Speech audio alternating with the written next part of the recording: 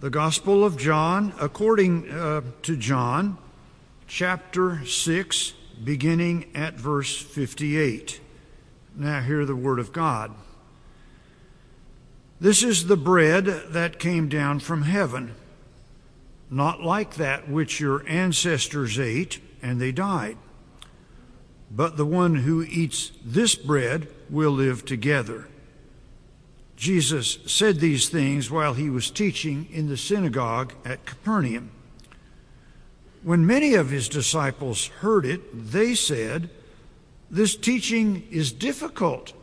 Who can accept it?" But Jesus, being aware that his disciples were complaining about it, said to them, "Does this offend you? Then what if you were to see the Son of Man ascending to where he was before? It is the Spirit that gives life. The flesh is useless. The words that I have spoken to you are spirit and life. But among you there are some who do not believe." For Jesus knew from the first who were the ones that did not believe, and who was the one that would betray him. And he said, "For this reason I have told you that no one can come to me unless it is granted by the Father." Because of this, many of his disciples turned back and no longer went about with him. So Jesus asked the 12, "Do you also wish to go away?" Simon Peter answered him, "Lord, to whom can we go? You have the words of eternal life. We have come to believe and know that you are the Holy One of God." This is the word of God for us, the people of God. Thanks be to God. Please be seated. I have never seen a list compiled of the dropouts of Jesus, former followers of his, but I'm sure that list would be considerable. Those who set their hand to the plow but turned back. Those whose seed fell into rocky soil and initially it sank deep roots, but then the sun came and scorched the seed and the plant withered away. Those who were curious, those who became disenchanted, those who looked at Jesus as somewhat of a tapas menu to be sampled in small doses. The 6th chapter of the Gospel of John tells us that many of Jesus' disciples, his disciples, hear me, many of Jesus' disciples fell away from him because his teaching was difficult. Jesus could be baffling. Let's acknowledge that. He ignored propriety.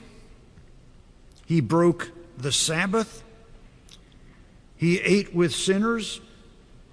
He initiated conversation with women. He was demanding. He spoke enigmatically and paradoxically. The Gospel of Mark goes so far to say to us that Jesus spoke in parables on purpose so that people would not understand. No wonder many of his disciples sampled him and walked away. In the passage that you have just heard, Jesus is now with the 12 disciples, just the 13 of them, Jesus and the 12. They are apparently, among other things, assessing what has gone on, perhaps what has gone wrong. And I speculate that the disciples perhaps have begun asking, why have the crowds left? Jesus, in response, says to them, asks them this sobering question: do you also wish to leave? My, that's an awesome question. Do you also wish to leave? I hope I'm not being overly dramatic to think that at that point could have been a hinge moment in the history of the world. He has given the 12 the complete freedom to walk away from him, just like almost everyone else. He does not lay guilt on them. He does not lay shame on them. There is no sales pitch to get them to stay. There is no let's have an attendance campaign. How many here are ready for another attendance campaign? Come on. I remember people, and I'm not going to go into details, but I've been to people's houses where I begged them to come back to church. One of them I said, I've never used this reason with anybody else. It worked, but I don't know if it was a good idea. I said, you ought to stay because I'm not going to be here forever. I'll leave and you'll still be here. Well, he came back. But I'm not sure I did the next preacher any favors. Jesus just asked the question, do you also wish to go away? In my younger years, as a preacher, I know that I would have said to people, I'd never leave. None of them should ever leave. Maybe that's why the congregation wants a younger preacher, because younger preachers are full of certainty. But I, in my older years, recognize that all of us have leaving potential in us. All of us have leaving potential. I'm always drawn to that phrase in Come Thou Fount of Every Blessing, where we sing, prone to wander, Lord, I feel it. Prone to leave the God I love. We've all got leaving potential. In my 8 years of retirement, I've sat for the most part about 3 or 4 pews from the back. I understand about leaving potential. I debated an atheist once on a college campus. I debated him. I never have decided whether it was a good idea or not to do it. But I debated him because they said no one else in town would debate him, and I wasn't going to let an atheist have the stage all to himself. I looked his name up this morning in Google. His name is Dan Barker. This was decades ago. Dan's in Wikipedia. He's probably the most famous atheist in America, written all kinds of books. It said he's been involved in 125 debates across college campuses. My name was not mentioned. But here's the interesting thing about Dan Barker. Before Dan Barker was an atheist, he was a Christian. He'd been to seminary. He studied the Bible in its original languages. He was a fundamentalist, believed every word of the Bible was inerrantly true. And all of a sudden, somewhere along the way, there began to be a few chinks in this fundamentalist's armor, and the whole house fell just like that. And he switched from being a fundamentalist Christian to being a fundamentalist atheist.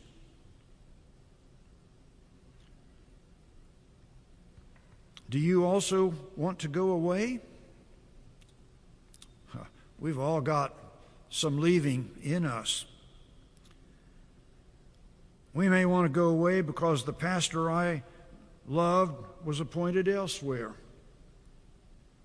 We may want to go away because the pastor I couldn't stand is still here. We may want to go away because I was sick and nobody brought me chicken soup. We may want to go away because I didn't get my way at the deacons' meeting or the finance committee. We may want to go away because the pastor was immoral or amoral, or some of the church leaders were unethical or hypocritical. It could be that life is just too stressful and I got out of the habit. My clothes are too shabby. I left my shoes in another closet. It could be anything. It's confusing, I know. Some of you are saying, well, following Jesus isn't exactly the same as faithfulness to church, and I would grant you that point. But they're very, very closely related. And it's awfully difficult to keep on following Jesus if I can't keep on being related to a church. All of us have seeds in us that might make it hard to answer that question of Jesus. Do you also want to go away? That is verse 67. In verse 68, Peter replies, I have given some thought in this sermon to preaching the entire sermon on the gap between verse 67 and the start of verse 68. But I think it might be a little edgy to preach on something that's not really there. Here's what I think is between verse 67 and verse 68. Verse 67, Jesus asked the question. Verse 68, Peter answers.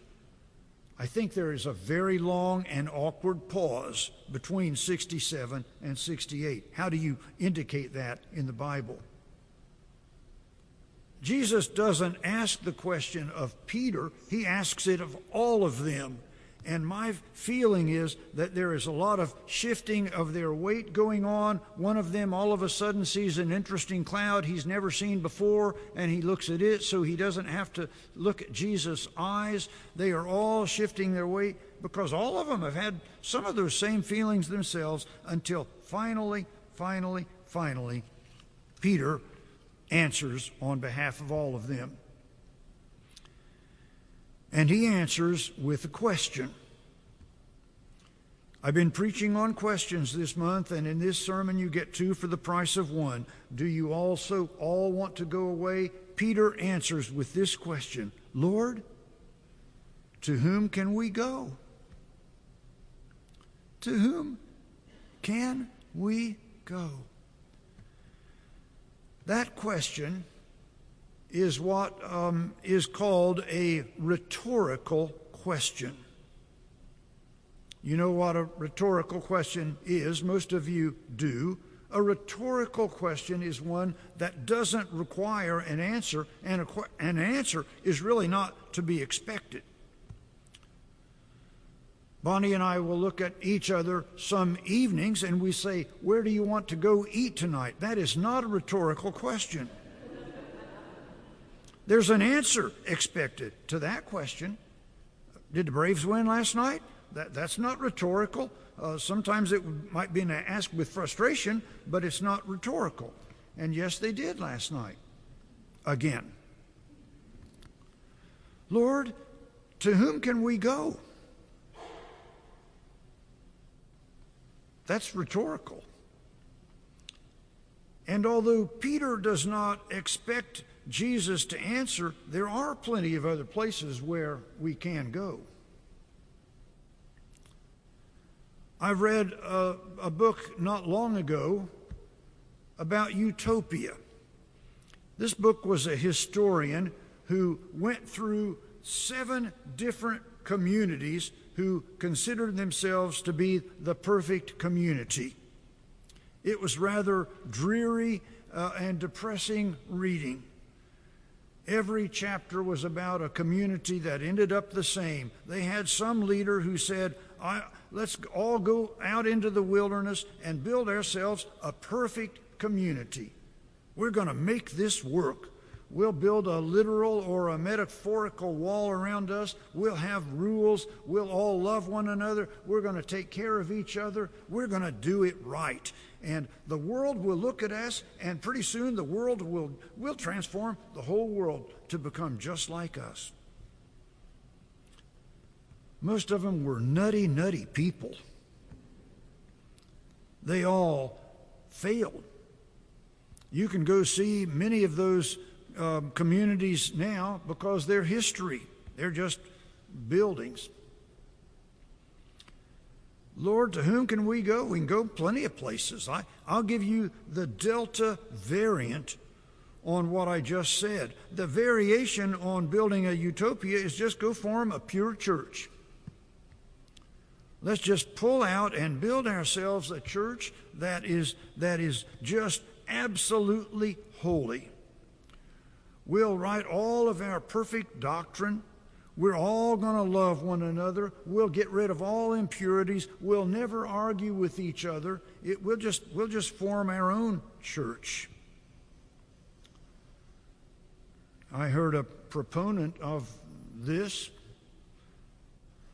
saying in a dreamy way, when I got ordained, I didn't get ordained to fight in a church. I got ordained to love people. So we're going to just pull out and just have a church where we just love one another. I'll be interested to see how that works out. It's a good idea.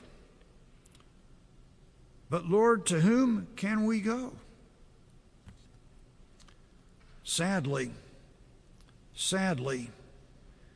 there are many in our society right now who have gone to QAnon. In the most unsettling of times, and who would not say that these times are unsettling? They are. It seems like the more unsettling the world is, the more some people are willing to follow the most bizarre and unfounded conspiracy theories. And if you're not sure what QAnon is, one professor that I consulted this week described it like this. It is a combination of sex scandal, anti-government protest, science fiction, the Bible, and military ethos, all rolled up into one ball where people are willing to go off and believe these things. Even more unsettling was the research done by a conservative research organization that indicated that 25% of white conservative Christians subscribe to QAnon, and that 15% of us in the mainline church subscribe to QAnon. Lord, to whom can we go? If none of those strike your fancy, I guess we can always fall back on the tried and true answer, well, I'll just go back to myself. Me, myself, and I. I am my own authority. The rest of the world counts for nothing. I'm in charge. I know me. My choice, my body, me, me, me. The fool says in the book of Proverbs, trust in the Lord with all your heart. Do you remember what the next few words are? Rely not on your own insight. Trust in the Lord in all your heart. Rely not on your own insight. Proverbs reminds us, fools despise wisdom and instruction.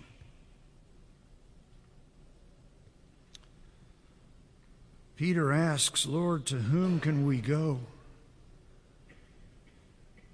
Maybe he knows in his own heart where he could have gone had he wanted. What I love about Peter is that even though he asks a rhetorical question, and I said rhetorical questions require no answer, Peter answers his own question. Isn't that great about Peter? Lord, to whom can we go? He answers, you have the words of life. We have to come to believe and know you are the Holy One of God. That is so beautiful to me. I don't think Peter understood everything Jesus was saying. I don't understand everything. I don't think Peter was able to put in brilliant theological language everything about Jesus. Neither can I. But Peter has been around Jesus long enough to know you have the words of life, Jesus. There's no one else to go. No one talks like you do. No one has what you have. You're God's Holy One. Peter says, I know it, I know it, I know it.